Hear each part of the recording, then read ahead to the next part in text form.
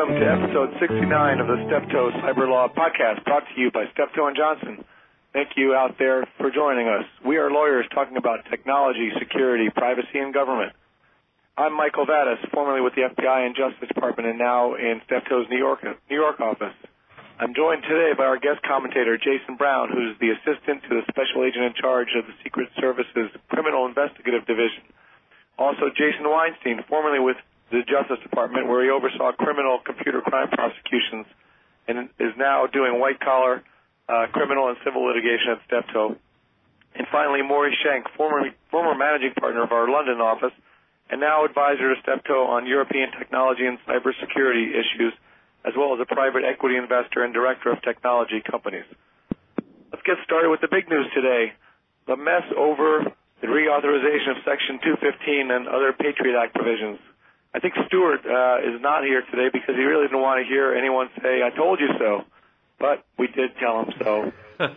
Looks like Senator McConnell's gambit to try to force an extension of the bulk telephony metadata program didn't quite work out, and so we've had a lapse in authority today, not just of the bulk telephony program in Section 215, but also of the lone wolf provisions and the roving wiretap provisions, which at least the roving wiretap, many in government I think would say is more important. And with 215, of course, not only do we lose the bulk telephony metadata program, which perhaps reasonable minds can differ over whether that was really all that helpful or not, but the 215 authority just to get other sorts of business records also lapses, which I think is many in government would say that is a real loss. And so now we find ourselves where we could have been a week or more ago or several weeks ago, and that is having the Senate take up consideration of the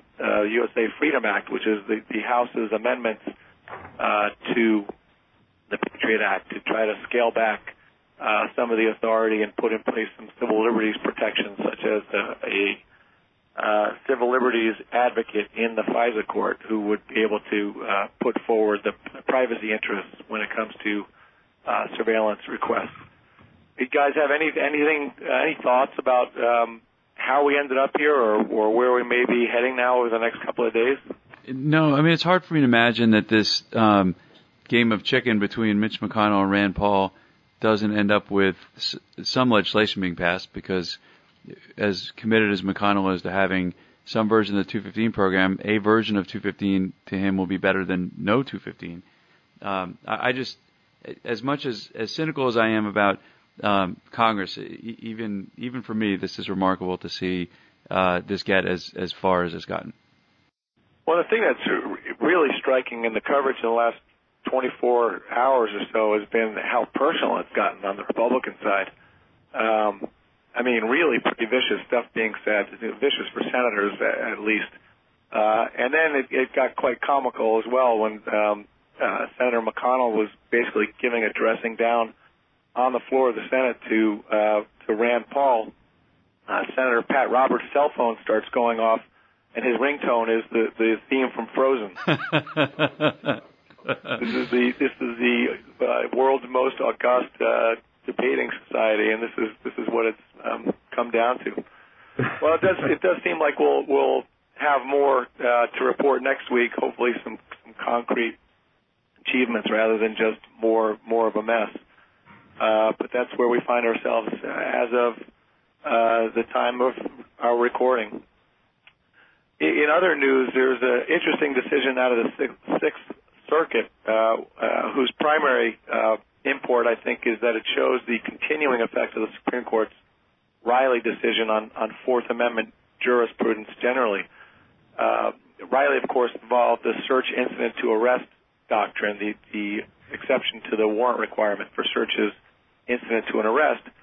But the Sixth Circuit case involved a different doctrine, which is known as the private search doctrine, which says that if I, as a private person, search your computer, Jason, and find some interesting stuff and then tell the police about it, if the police come and just look at exactly the same thing that I looked at, they don't need a warrant because I've already intruded into your privacy, and so you've lost any reasonable expectation of privacy.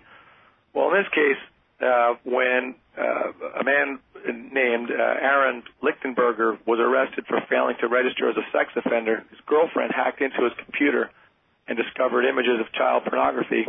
She then called the police, who arrested Lichtenberger and then requested that that the girlfriend reopen the laptop and show the police officer the files. She did, and the officer then got a warrant to search the contents more thoroughly, leading to an indictment on child pornography charges. Lichtenberger then said, "Hey, wait a second, you needed a warrant to look at the computer in the first place," and the government said no, because this is protected by the private search doctrine, since the girlfriend had already looked at it. The Sixth Circuit said, well, when it comes to electronic devices, since they have so much information, we're going to apply this doctrine with extra rigor. And it's got to be absolutely certain or virtually certain that the police search did not exceed the scope of the prior search. And since the facts here are somewhat in question about exactly how far the second search went, we're going to hold that the doctrine doesn't apply here. Interesting application of the basic premise of Riley, which is that we basically got to apply Fourth Amendment doctrines a little bit differently, a little bit more rigorously when it comes to electronic information. One of the ironies, Mike, is that you're more likely to have a problem like they had here the more child porn or other contraband there is on the computer, because it's going to be harder for the private citizen to keep track of what it is he or she saw, and for the law enforcement officer to be able to say with virtual certainty that they only looked at the stuff that the private citizen saw. I mean, there was apparently so much child porn on this computer that neither of them could keep straight exactly what it is they saw, because they were just bombarded with images. But I think you're totally right. This is, as we've talked about a lot of times, Riley's going to have implications beyond search incident arrest, and the language in Riley about how digital devices are different from other kind of devices, I think, are going to affect not just cell phone searches, but laptop searches, email accounts, and other kind of electronic media. And that's something we'll talk to Jason about later in the show as well. Yeah, and the Supreme Court's definitely going to have to get involved, I think, with more frequency than it would like, since courts of appeals, or some of them at least, are pushing Riley or an interpretation of Riley probably far beyond what the Supreme Court would have done. Although the Supreme Court kind of asked for it, because there's a lot of red meat language in there that suggests that they view this as a problem that goes beyond, or an issue that goes beyond cell phones. So, they're sort of reaping what they sowed. Speaking of reaping what they sowed, the criminal division is thinking about new guidance on hacking back or other sorts of countermeasures. What's that about?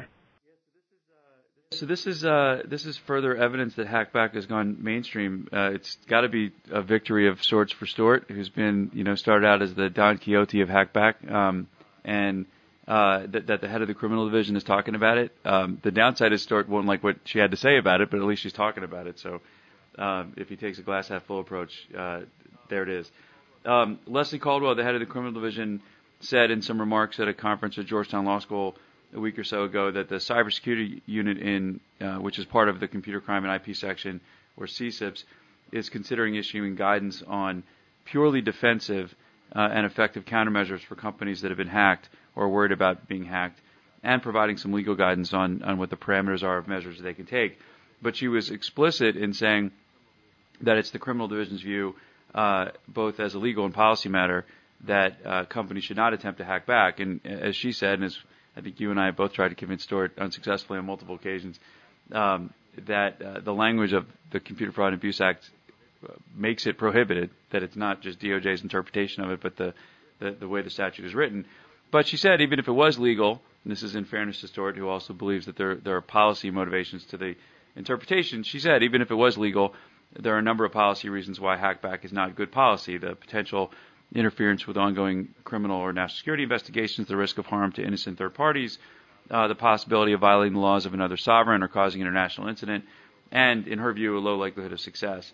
I don't think it's quite that simple, and I think that there are enough companies that are getting frustrated enough about the range of options available to them that this is going to continue to be a topic. But it is to the criminal division's credit that they at least want to make sure the companies are fully educated about what measures they actually can take legally, so that they don't feel like their hands are completely tied.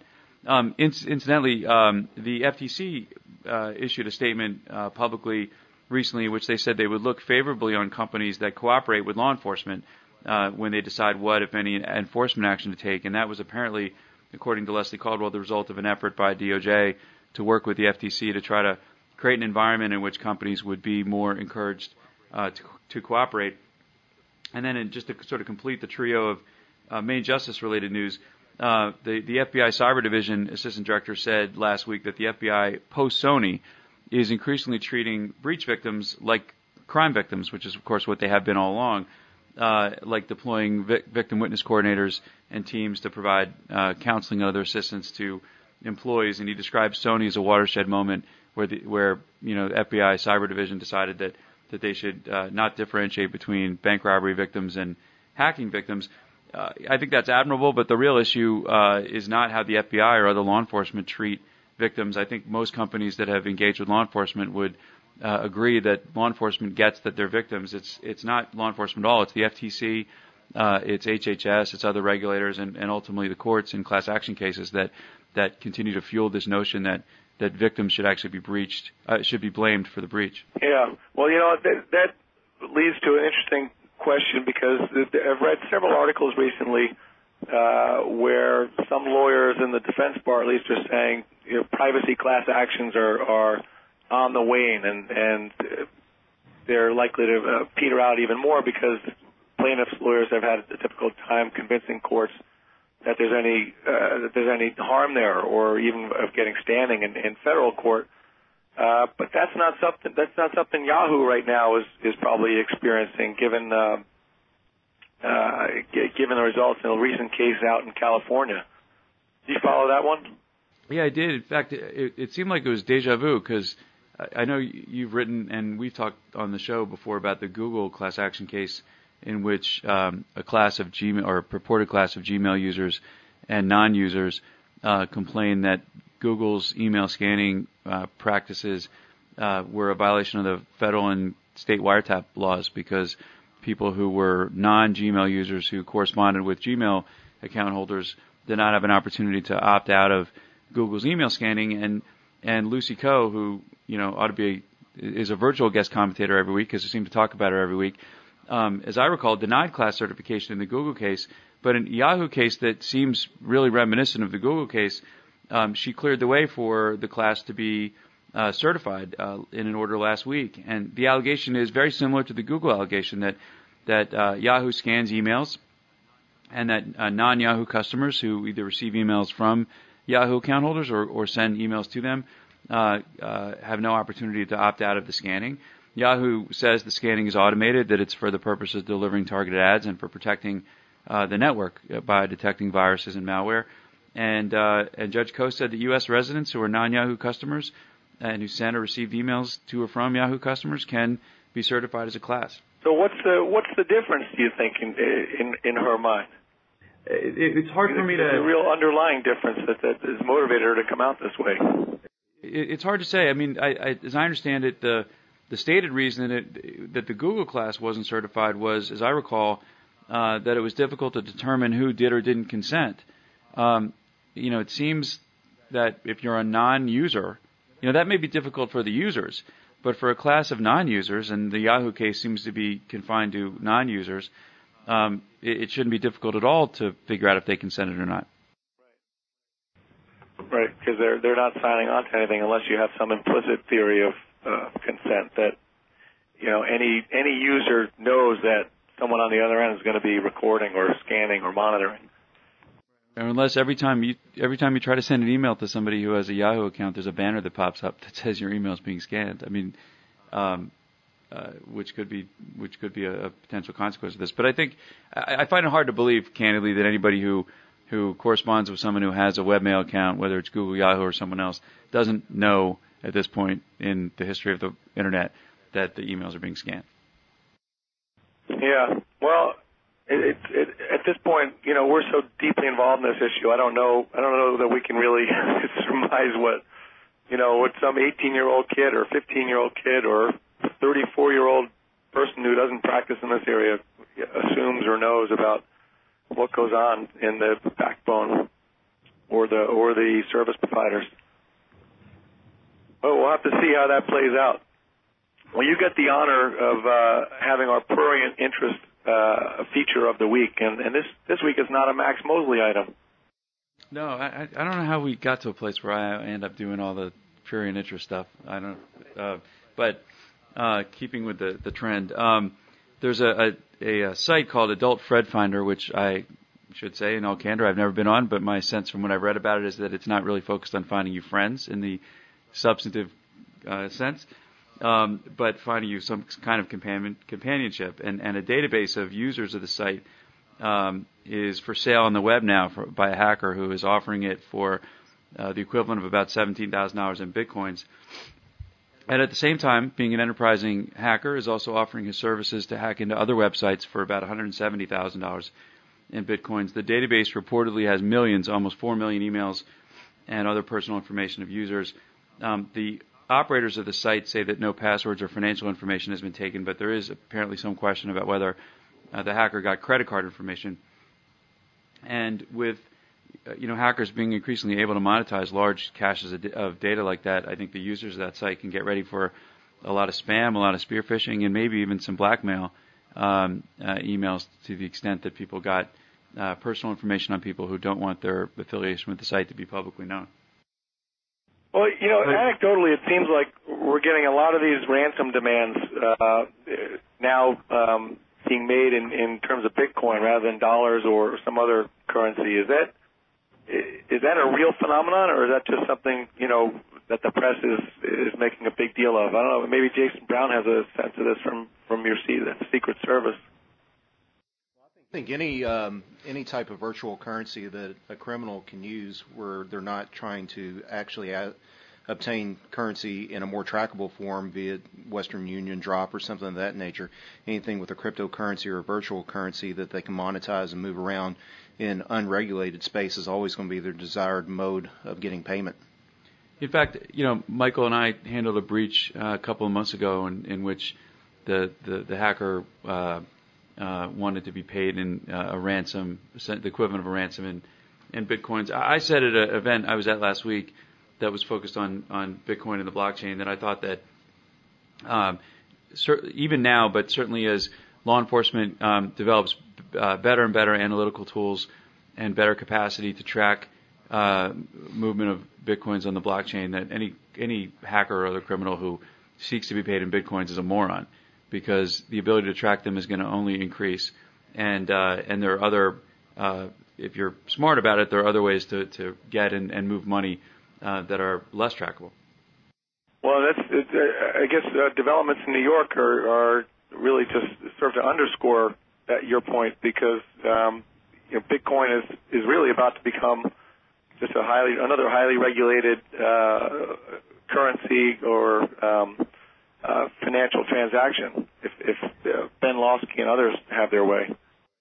So Ben Lawsky, who was in AUSA when I was in the Southern District and when Jason was a Secret Service agent in the Southern District, is about to, I think this week, announce or issue the final version of what is being called the BitLicense regulations, which are a regulatory scheme to specifically license Bitcoin-related businesses.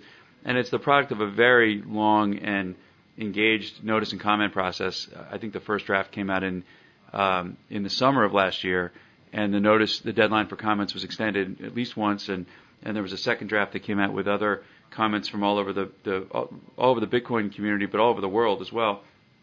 What sort of is kind of makes the circumstances interesting is that at the same time that Ben announced that the final regs were coming out this week, he announced that he was leaving at the end of this month to open a consulting firm that, among other things, will advise companies on how to handle Bitcoin regulations. So the timing of that was kind of interesting. To his credit, and to the New York Department of Financial Services credit, they do appear to have taken to heart and incorporated many of the comments they received during the process. What it remains to be seen, though, is how the final version of the regs will impact startups, especially software developers. Lawsky has said that there will be an exemption for software developers, but there are a number of reasons to have anxiety about that and about whether startups will be disproportionately impacted by what will almost certainly be a very expensive compliance regime. There's also questions that we have to have answered about whether the AML provisions are going to apply to all Bitcoin wallet companies or only those where the company actually has custody over the consumer's accounts. Lawsky has said that his department is committed to providing examples and more examples until there is sufficient clarity so people understand how the regs apply to them. And I think there's also anxiety about a requirement that people are expecting that New York DFS approve software updates, which in a business like this, in which software gets updated all the time, seems like it has the potential to be very onerous if it's applied too broadly. And I think both startups and more established Bitcoin companies are really looking to see how this set of regulations will impact the ability of new companies to enter the marketplace. These regs could be a significant barrier to entry, and there's anxiety also because depending on how other states operate, these regs, these bit license regs, could end up being a template for other states that are considering regulating this space as well. So a lot of anticipation and anxiety about what the final version of the bit license proposal is going to look like. And the good news, though, for you, is that there will be a new consulting firm out there by the end of June in which somebody who knows a little bit about the regs can help you navigate them. And I say that with a certain degree of sarcasm, but it is what it is. Lawsky and Associates. Does he actually have a name, do you know? I don't know, but I'm guessing Lawsky is in the name. Yeah, it's probably in the name. All right, well, let's finish up the news roundup with some significant developments in Europe. Legislation as well as some court action. Maury, what should we know about? Well, first of all, the EU legislative process is almost as dysfunctional as the U.S. process. Everybody seems transfixed by Grexit, which is the possibility that Greece will default and leave the euro, and Brexit, which is the possibility that Britain will leave the EU entirely if it doesn't reform as David Cameron wants. And this is manifest in delay of some of the key legislation in the InfoSec area. And the two big pieces of legislation that have been delayed are the new data protection regulation and the Network and Information Security Directive. And there were news items this week in both of those areas. The Dutch Parliament has introduced legislation on data breach, which is something that would be covered by the data protection regulation. And I guess they got impatient. And the Network and Information Security Directive seems to have been hijacked by a few member states who want broad cybersecurity regulation of companies, again, apparently targeting U.S.-based multinationals. So I see this as a lot of noise, but it's symptomatic of the delay and mess around this EU legislation. Do you think other countries will follow the Dutch lead now and start passing their own data breach notification requirements with attendant penalties the way the Dutch have? I think it's quite possible. The U.S. took the lead in this area, and then the EU got the idea. They put in obligations on electronic communications carriers, and the proposal is to extend that to a lot more companies. And I think a lot of member states are now interested in that and will do it on their own.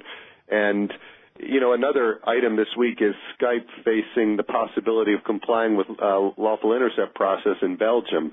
And that's also that's another area where you have a patchwork of law across the EU. So I think we're going to see the same thing in data breach as well. Yeah, it would be ironic if, in the U.S., where we've got 47 states and 4 territories with their own data breach laws and no federal notification requirement, if somehow the EU starts going down that same fragmented path rather than having one united approach because of this holdup in the data protection regulation. I think it's a real risk, and the fact that if one country starts to do it, that just prompts others to start to do similar things. Yeah, interesting. And Microsoft, I've read that Microsoft might have not towed the party line recently when it comes to encryption on devices or in software. Yeah, well, David go ahead. No, go ahead. So, have you followed that? Yeah, the UK government appears to have told lots of senior officials to speak out against the broad use of encryption by Internet companies like Apple and Google. And that seems to be a directive that's coming from David Cameron and the conservative leadership, which is now, I think, cemented by the recent conservative election victory. Microsoft has said, well, they might go along with it. And my guess is that that's about keeping UK government contracts. Microsoft is, increasingly an enterprise company, and they've probably voted with their purse on that. Interesting. Well, it'll be interesting to see if there is more division in what we're hearing from private companies as opposed to that constant drumbeat of, don't tell us what we can do in terms of security on our devices or in our systems. Apple and Google have offered it, I think, as a consumer feature in response to concerns that people have in the wake of the Snowden revelations, to be, people greater protection for their information. And I think we could see a division between big consumer companies and more enterprise-oriented companies. Right. Well, that's certainly music to Stewart's here, so we'll have to ask him next week what he thinks about that development. Well, thanks for that, Maury, and let's move now to our interview with Jason Brown, which Jason Weinstein will lead, but I'll chime in occasionally. Okay, so thank you again to Jason Brown for being here. Jason was, full disclosure, the case agent on my very first trial as an AUSA 17 years ago. We've been good friends ever since that time, despite the fact that he had to put up with me as I was learning what I was doing and didn't know what I was doing. So he's a really good human being and a great public servant. So thank you for being here. Thank you, Jason. So, Jason, one of the things that I found to be consistently true since all the way back to when we started working together is that most people assume that cybercrime is just the FBI's turf and don't have a good sense. They think of Secret Service as a protective agency and FBI as an investigative one, and probably don't have a good sense of what the Electronic Crimes Task Force program is and just how far back it goes and how broadly it reaches. So why don't you take a moment and educate the listeners about the Secret Service role in cybercrime and cyberspace? Absolutely. In the mid to early 1990s, everything we were seeing in crime always was going to have a nexus with electronics. Back whenever I started in the agency in 99, everything was about cell phones, cloned cell phones. About every case you ran into had something to do with a cloned cell phone in it. Computers were becoming more and more prevalent in day-to-day work. Everything was getting miniaturized, more portable. The Secret Service understood that they couldn't do this by themselves. We understood that we needed to have a partnership between law enforcement, the public, and academia to go after the problems we see in electronic crimes. So the New York field office started the first Electronic Crimes Task Force just for that purpose, to bring law enforcement, public-private partnerships, and academia together to address what we're seeing as emerging crimes in electronic area. But one thing that we wanted to do, we didn't want to make academia and private industry act more like law enforcement. We wanted to teach law enforcement to act more like a corporation and understand how business works. So that's why the whole premise of an ECTF is to structure it more like a business. The ECTFs that we have out there right now, we have 38. We're about to bring one more domestic on board. 36 right now are domestic sites with 2 internationally in Rome and London. And the whole purpose is to answer back to our shareholders. And our shareholders are those partners we have in public and private companies as well as academia in what we're seeing in the emerging trends of cybercrime. And with everybody's resources, of course, limited, whether it's yours or the FBI's, how do you decide what are the areas that Secret Service will investigate and which are there certain areas that the FBI will investigate, or is it just sort of case by case? I think more than anything, it lies in where we come from. The Secret Service, we were formed in 1865 to counter the proliferation of counterfeit U.S. currency after the Civil War. Not very many people know that we didn't even start doing protection until 1912 after the assassination of President McKinley. So where we come from, prior to the formation of the Department of Homeland Security, we were the Treasury Department. That's where we came from. So the Secret Service always has our emphasis in our investigations on protecting the financial services sector as well as the retail sector. And our authorities come that you can look back through our authorities over time, and a lot of people say, okay, well, who should be doing this investigation? Should it be doing Secret Service? Should it be the FBI? Well, if you look at 1029, access device fraud, which is where we got all of our credit card authorizations, or 1030, computer crime, what do you see in those two statutes? Both the United States Secret Service and the FBI, with both having jurisdiction in that area. Well, that's true of sort of physical world crimes too. That don't involve electronics, and people often think, well, should the FBI be investigating drug enforcement or just the DEA, or should the FBI be doing violent crime or just the ATF? And the reality is you need everybody working on it, and there's enough of that crime, unfortunately, for everybody to investigate it. Absolutely. So you mentioned the retail sector as being an area and financial services being an area where you all place a particular degree of emphasis. Have you found, over the course of the 16, 17 years you've been doing this, how has the willingness of companies to come forward and engage with law enforcement changed? Has it been for the better or for the worse? I think it's definitely been for the better. There's a lot of things that we've seen. In the past, we've seen a lot of victim notification to law enforcement they have a problem. But let's be honest, with the expanse of the Internet and how these complex network intrusions are detected, found through law enforcement action or through third-party forensics, things of that nature, it's a lot more law enforcement going to private industry saying, hey, we have reason to believe through our investigation that you have a problem. So this is the information we have that indicates you may have a network intrusion into your system. Take a look at it. We're here to assist. We'd like to assist, but if you don't want us around, just tell us and we'll leave. More often than not, it's the former that happens. They want us in there. They want us to assist them with their problems.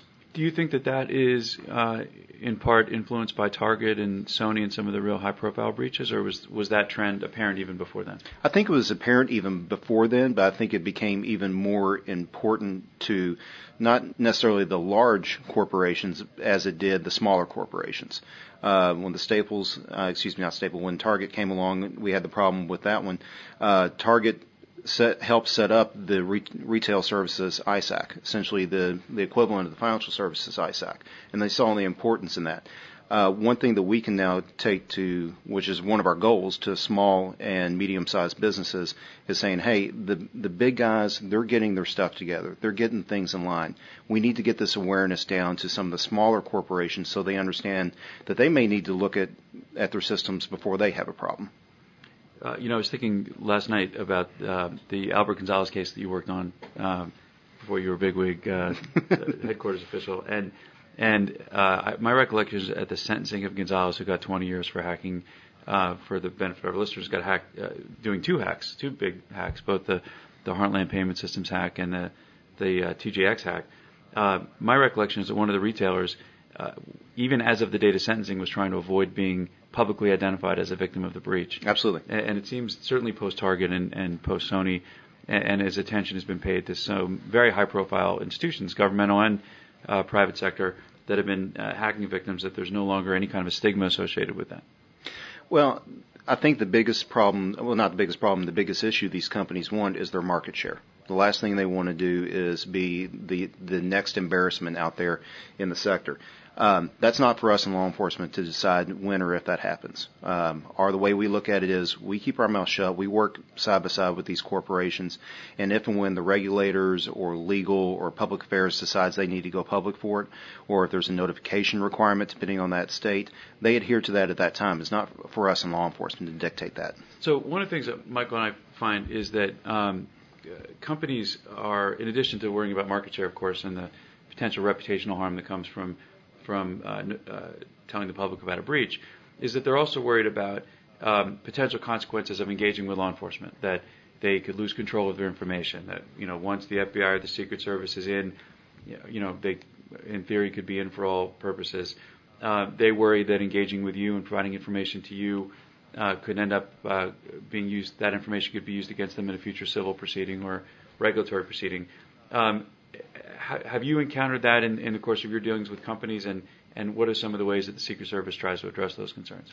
The biggest thing is, we don't enter into NDAs and things of that nature. But one thing is, once we go down that path, as you well know, in criminal investigation, we get a grand jury involved and things of that nature. A lot of the information we have is protected under the grand jury.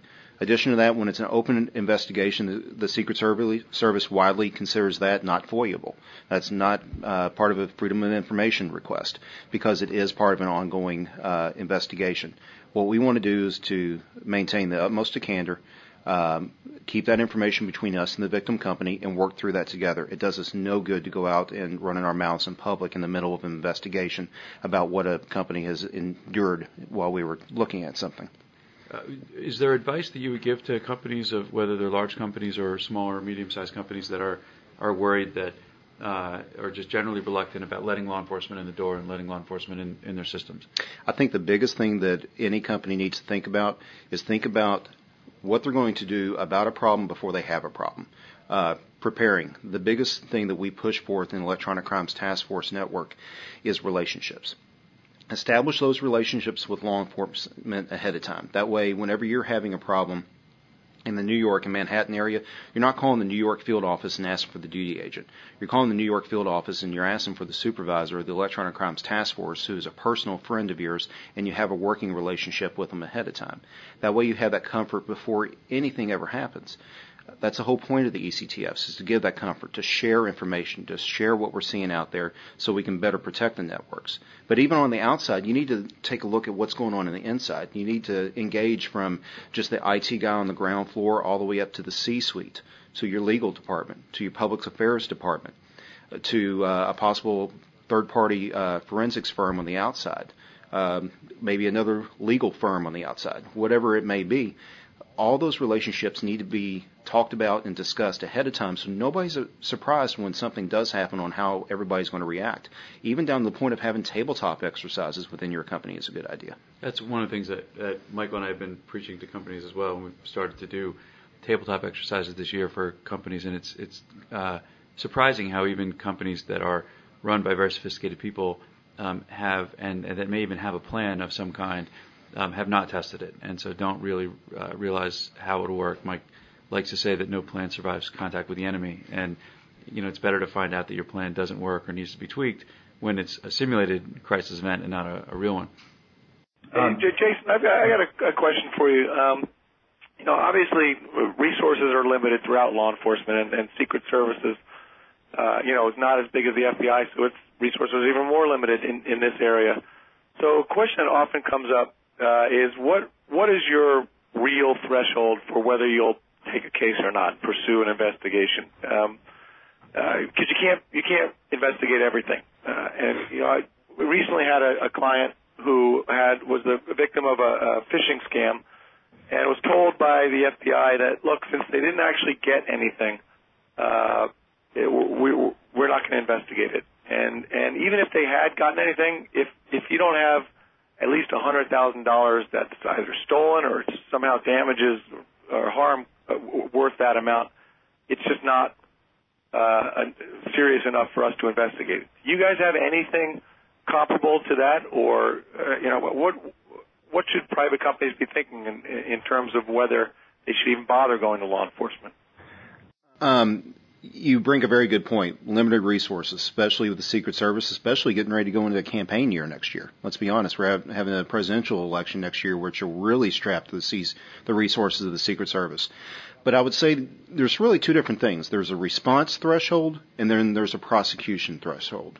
In my opinion, we always say there is no case too small, no incident too small that we won't respond to. Case in point, last summer, up in Buffalo, New York, we had a small mom-and-pop liquor store that was identified by a bank as a common point of compromise. The agents responded to that area, looked at the point-of-sales terminal, and figured out that, yes, we had a compromised computer system that was hemorrhaging credit card data back out. Took that back, did the analysis, went back through the U.S. CERT and the NCIC with DHS. Actually found that we identified a brand-new point-of-sales piece of malware called Backoff. Put that information out to the interagency after it had been sanitized, pushed it out to private companies so those people can help protect their networks.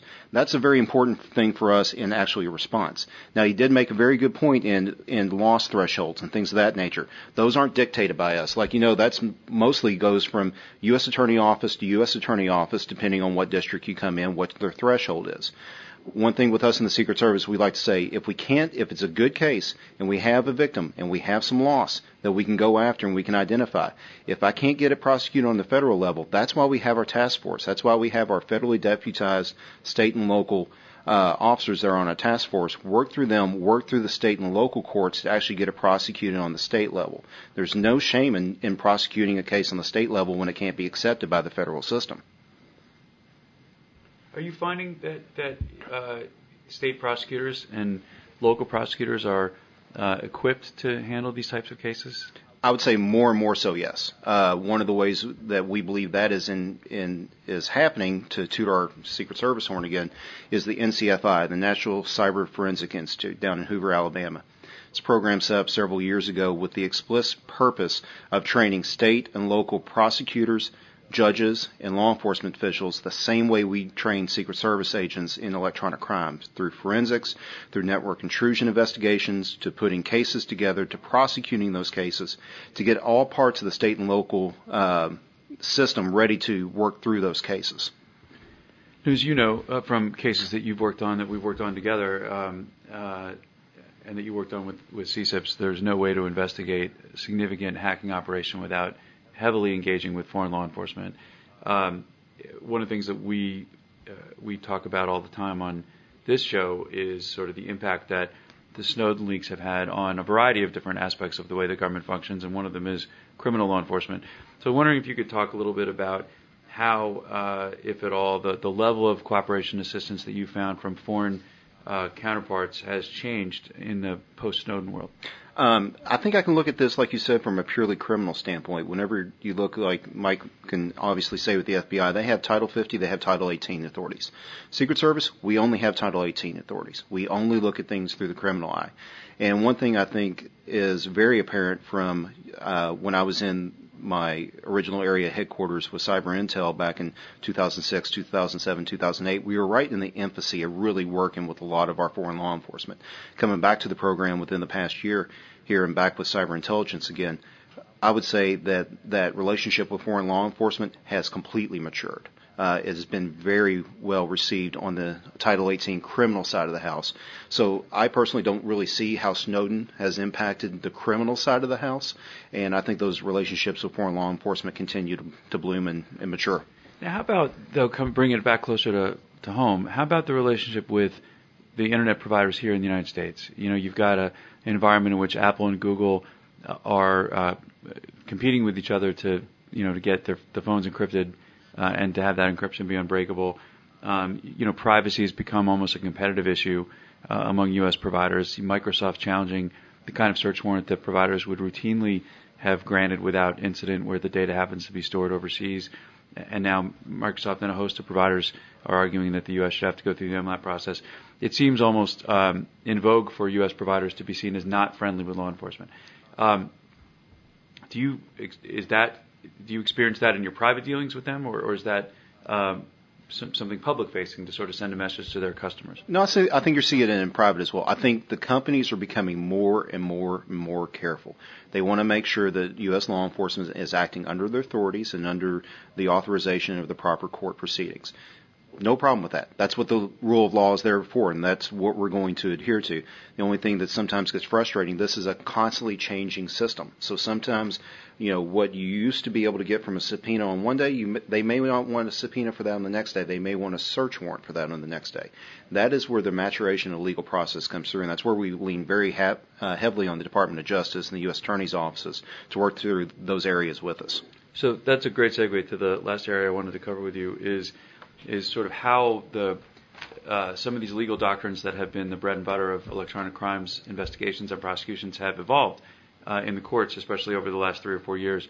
Michael mentioned earlier the Riley case involving searches incident to arrest of cell phones, now affecting laptop searches. I know you're no stranger to the CDT case in the Ninth Circuit, where judges, court tried to impose protocols on the way computers and other digital media could be searched.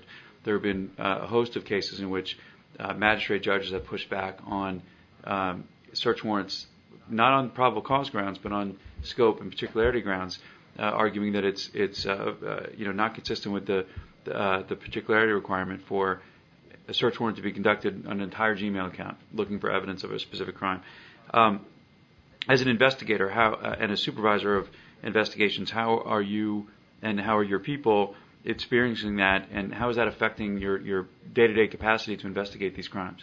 I think it forces law enforcement, not really forces, it empowers law enforcement to become a lot more understanding of what the trends are in the court proceedings, how we're going, how important privacy concerns are in this realm. Whenever I started in computer forensics back in early 2000, it was like, you got a search warrant, go search. Now, you learned after a while, okay, you're going into a search warrant, you're looking for credit card material, and suddenly you stumble across child pornography. Obviously, you back out, you contact your AUSA, you say, I need to expand the scope of my warrant, and then you move on from there. The changing of what you can get, what you can look for, when you can. Some districts actually limiting you have 30 days to image and analyze. Some other districts is you've got 10 days to image. We don't care how long it takes you to analyze. You have to know where you are district to district on how you act. And I think the biggest thing that comes with law enforcement as we're getting new software suites, new hardware suites, new capabilities in doing retrieval of stored electronic and live electronic data. You need to know what the rules are in your district. You need to be educated to it and make sure that your court process is in line before you move forward. Yeah, I think we found even in some different chambers within the same courthouse, the rules differ, and the tolerance magistrates have for some of these searches differ, and it's a challenging environment. You almost can't do anything without your AUSA has to turn into the chief privacy officer of your case. Well, remember times in Southern District like, we're not going to go for the search warrant today because we may get too many questions from the magistrate. Let's go the next day because he understands electronic crime a little bit better, and we don't have to revisit the entire warrant affidavit because he understands electronic crime, whereas the other judge may not even understand what a computer is. Yeah, I don't remember ever forum shopping like that. I have no memory of that whatsoever. Thank you for being here and for participating in this. We really appreciate it, and I think it's useful and really helpful for the listeners too. Well, thank you for having me. Well, thanks to both of you, Jasons, and to Maury Shank. As a reminder for our listeners, the Cyber Law Podcast is open to feedback, so send any questions or suggestions for interview candidates or topics to cyberlawpodcast@steptoe.com. Or if you'd like to leave a phone message, you can call us at 202-862-5785. This has been episode 69 of the Steptoe Cyber Law Podcast, brought to you by Steptoe & Johnson. Next week, we will be joined by Dan Kaminsky, the Chief Scientist of White Ops. And coming soon, we will have on Catherine Latrianti, Associate Director of the Institute for Law, Science, and Global Security at Georgetown. Also in the future, James Baker, the General Counsel at the FBI, and Rob Nake, Senior Fellow for Cyber Policy at the Council of Foreign Relations. We hope that you will join us as we once again provide insights into the latest events in technology, security, privacy, and government.